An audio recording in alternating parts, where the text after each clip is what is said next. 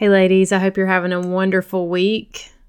I want to talk to you a little bit more on a serious note today. I'm going to give you some stats and numbers and just have a pretty heavy conversation.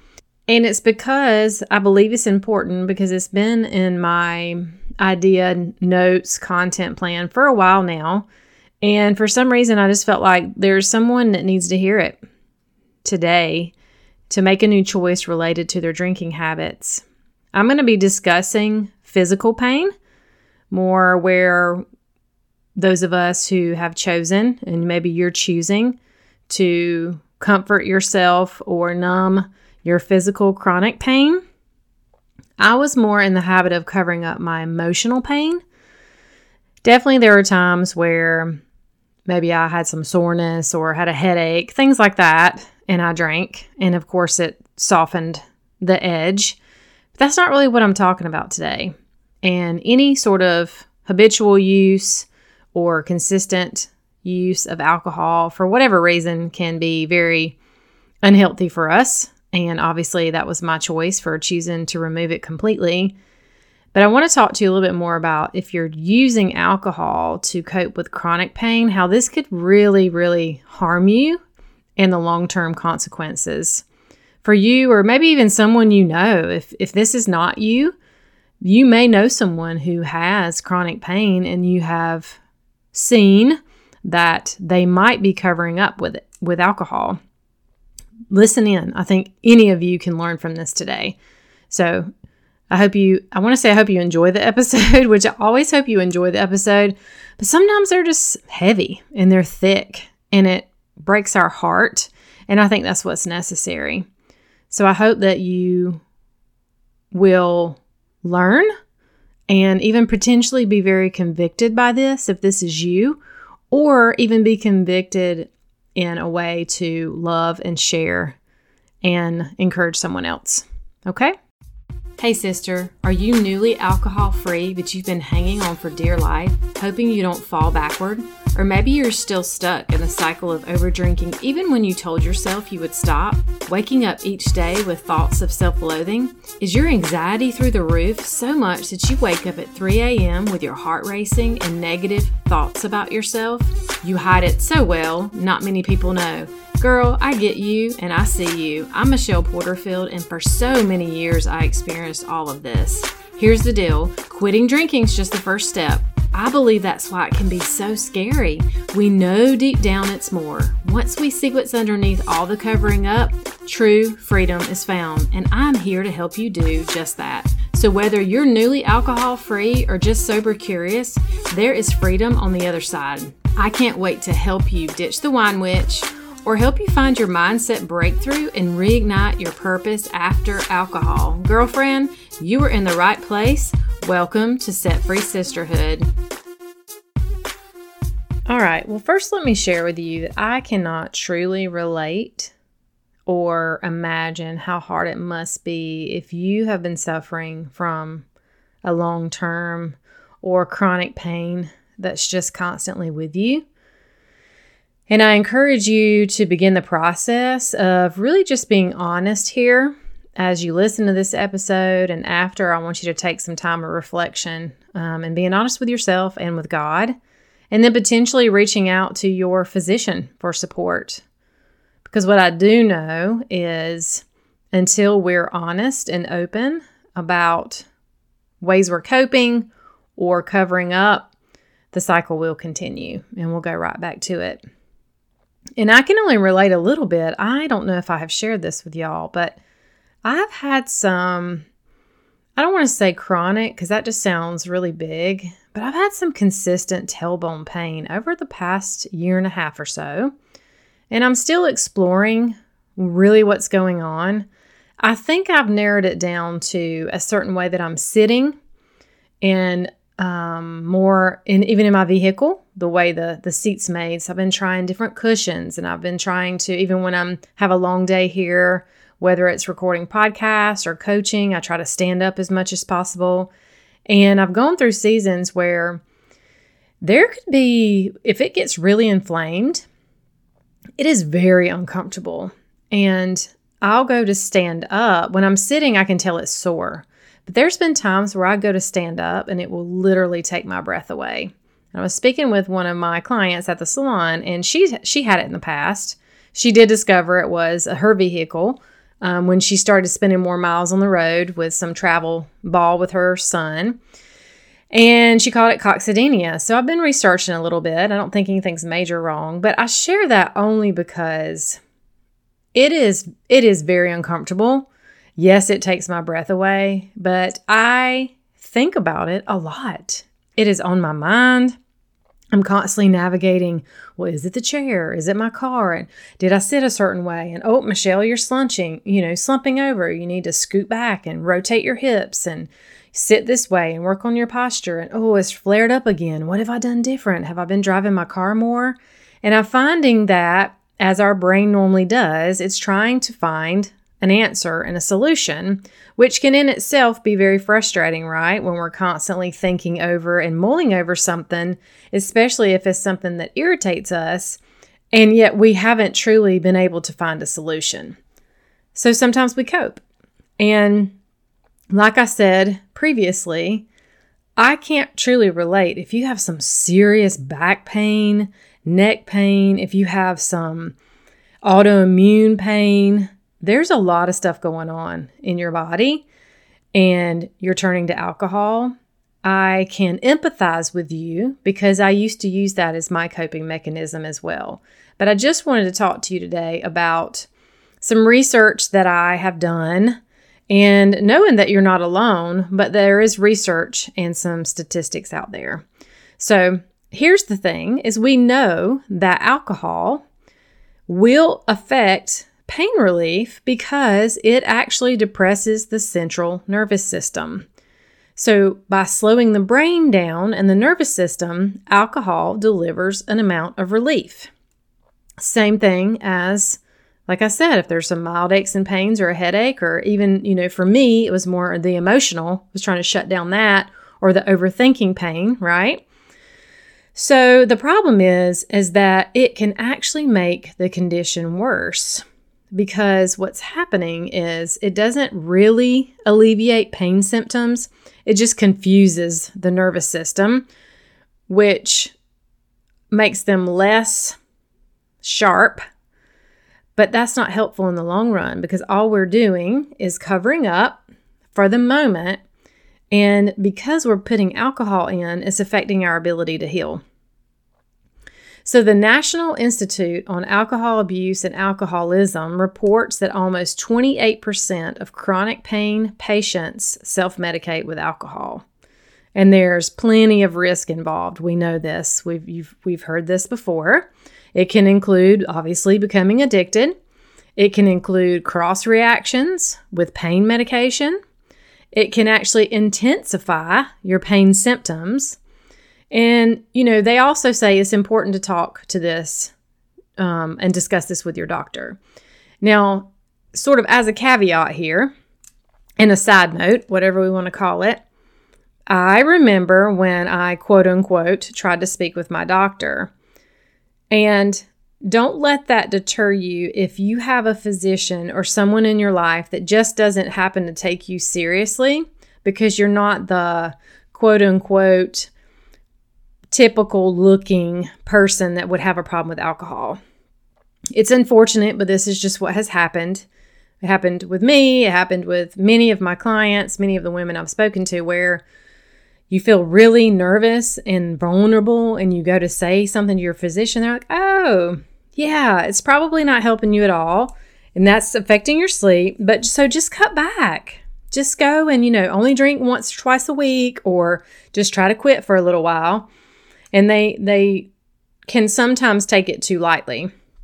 So I just want to put that there because it's so easy for these research groups to say, well, just talk to your doctor and let them help you. I'm saying it starts first with getting really, really honest with yourself, saying it out loud and having that awareness to yourself, to God, to someone that you love, that you can trust. Obviously, that's why I'm here, because I also believe that we are, and you know this too, we're a whole package. We are mind, body, and spirit. And we cannot just address the body. We cannot just address the mind, and we cannot just address the spirit. I actually believe the quicker we address the spirit, the more power we have if we are in relationship with the Holy Spirit, because I believe that that's a huge catalyst to our healing and our growth. But we can't. We are all of those things. So here's some stats for you that I just want to kind of lay out there just so you can hear this, because I just found that when I was learning and researching, even early on, even though I wasn't really interested in hearing these things, it felt very overwhelming and dark sometimes. I did find it helpful to recognize, wow, this is bigger than me. This is bigger than anything I can imagine. And we have been believing the lies of the world that alcohol is just, it's just fun, or it's just a social thing. No, it's a problem.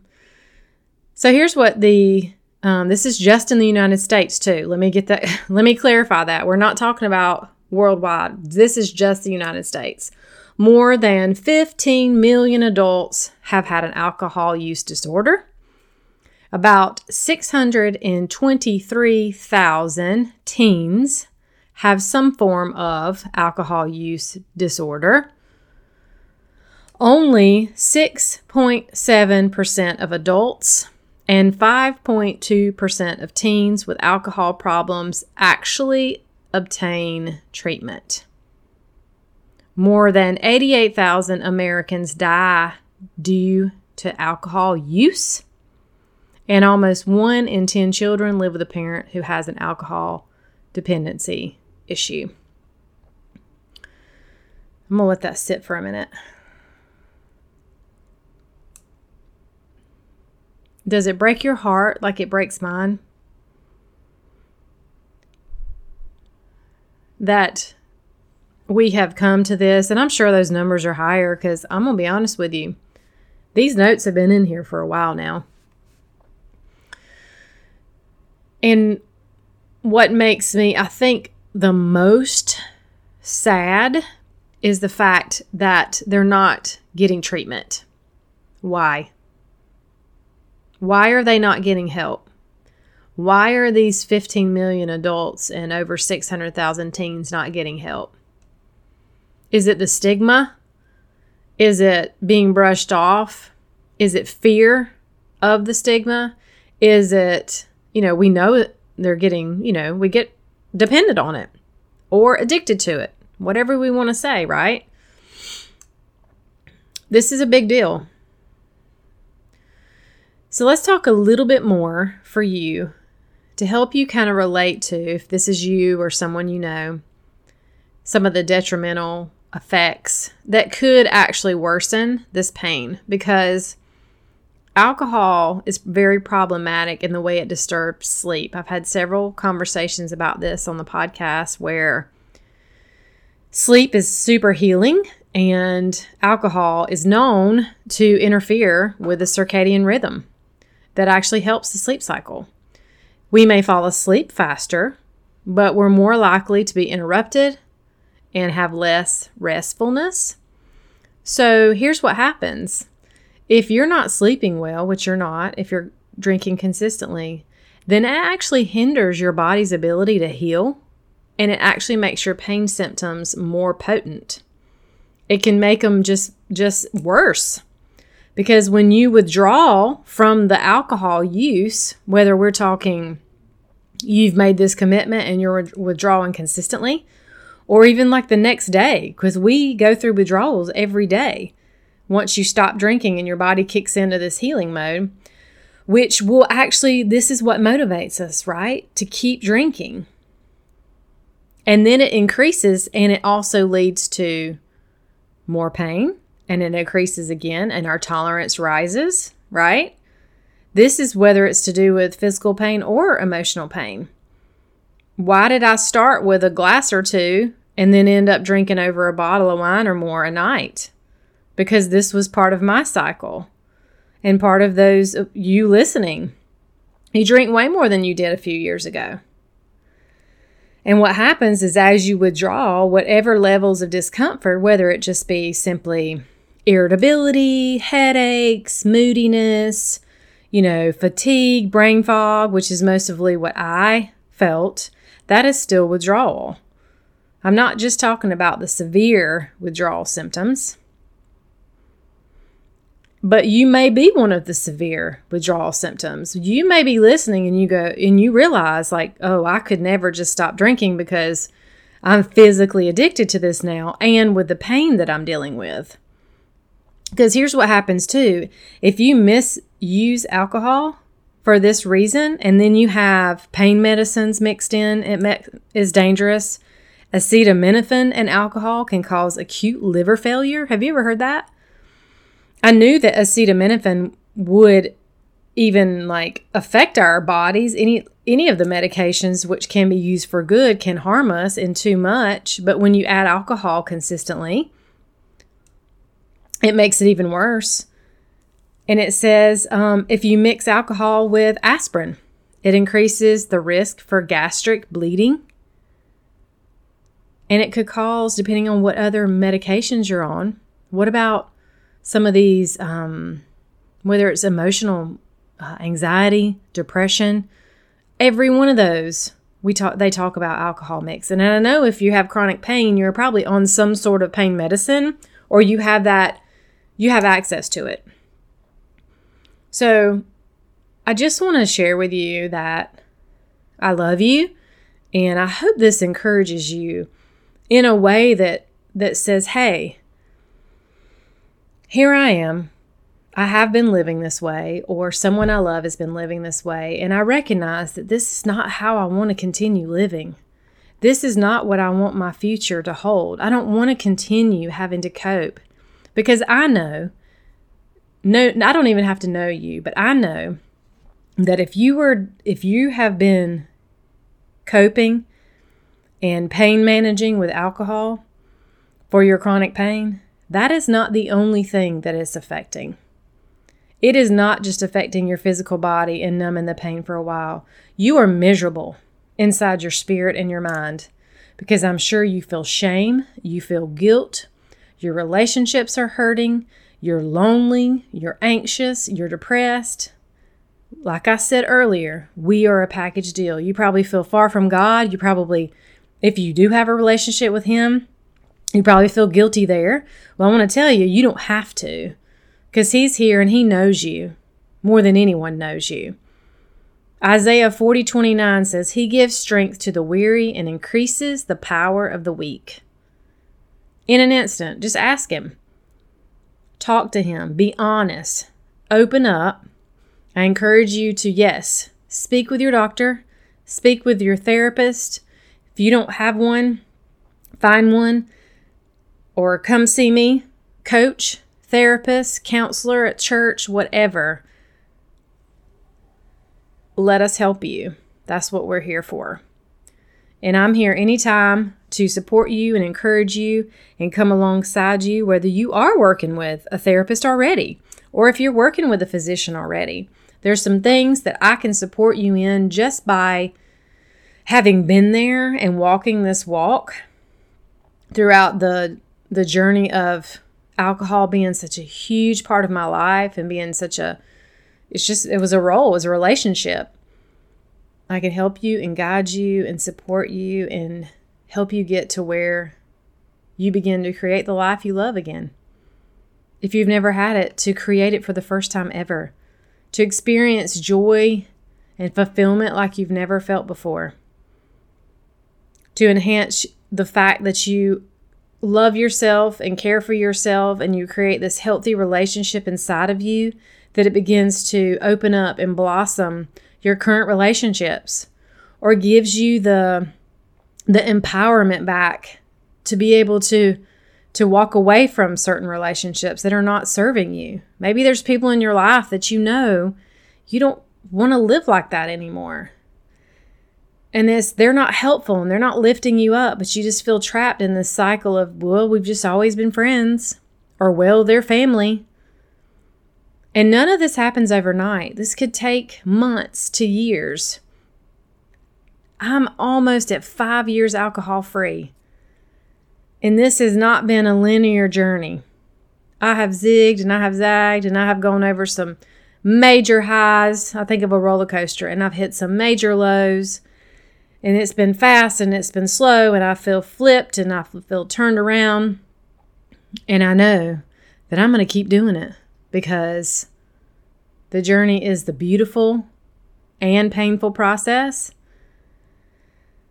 But God has an agenda. It was spoken in church this morning. God has an agenda for your life. We have to be open and we have to listen and watch Him do the work. And I know that He wants to give you strength. He wants to heal you, whatever that looks like. And He is so in love with you. I hope that this helped. And if you just want to reach out to me to ask a question, set up a conversation, what it might be like to work with me, or just say hello, feel free to email me, Michelle@setfreesisterhood.com. Until next time, stay blessed. Okay, girlfriend, before you go, if you found value in this podcast and it helped you, please head over to iTunes and leave a review. This is what helps the show grow and helps more women to get their hands on the support so they can choose to reduce their drinking or quit altogether like I did. Go join the community and say hi over on Facebook by searching Set Free Sisterhood. I will also put the link in the show notes. You can also connect with me for a one-on-one discovery call at CoachMichellePorterfield@gmail.com. And I want to ask, how do you want to feel in the next 6 months? Who are you becoming? Are you ready to grow? I see you and I've got you. Until next time, stay blessed.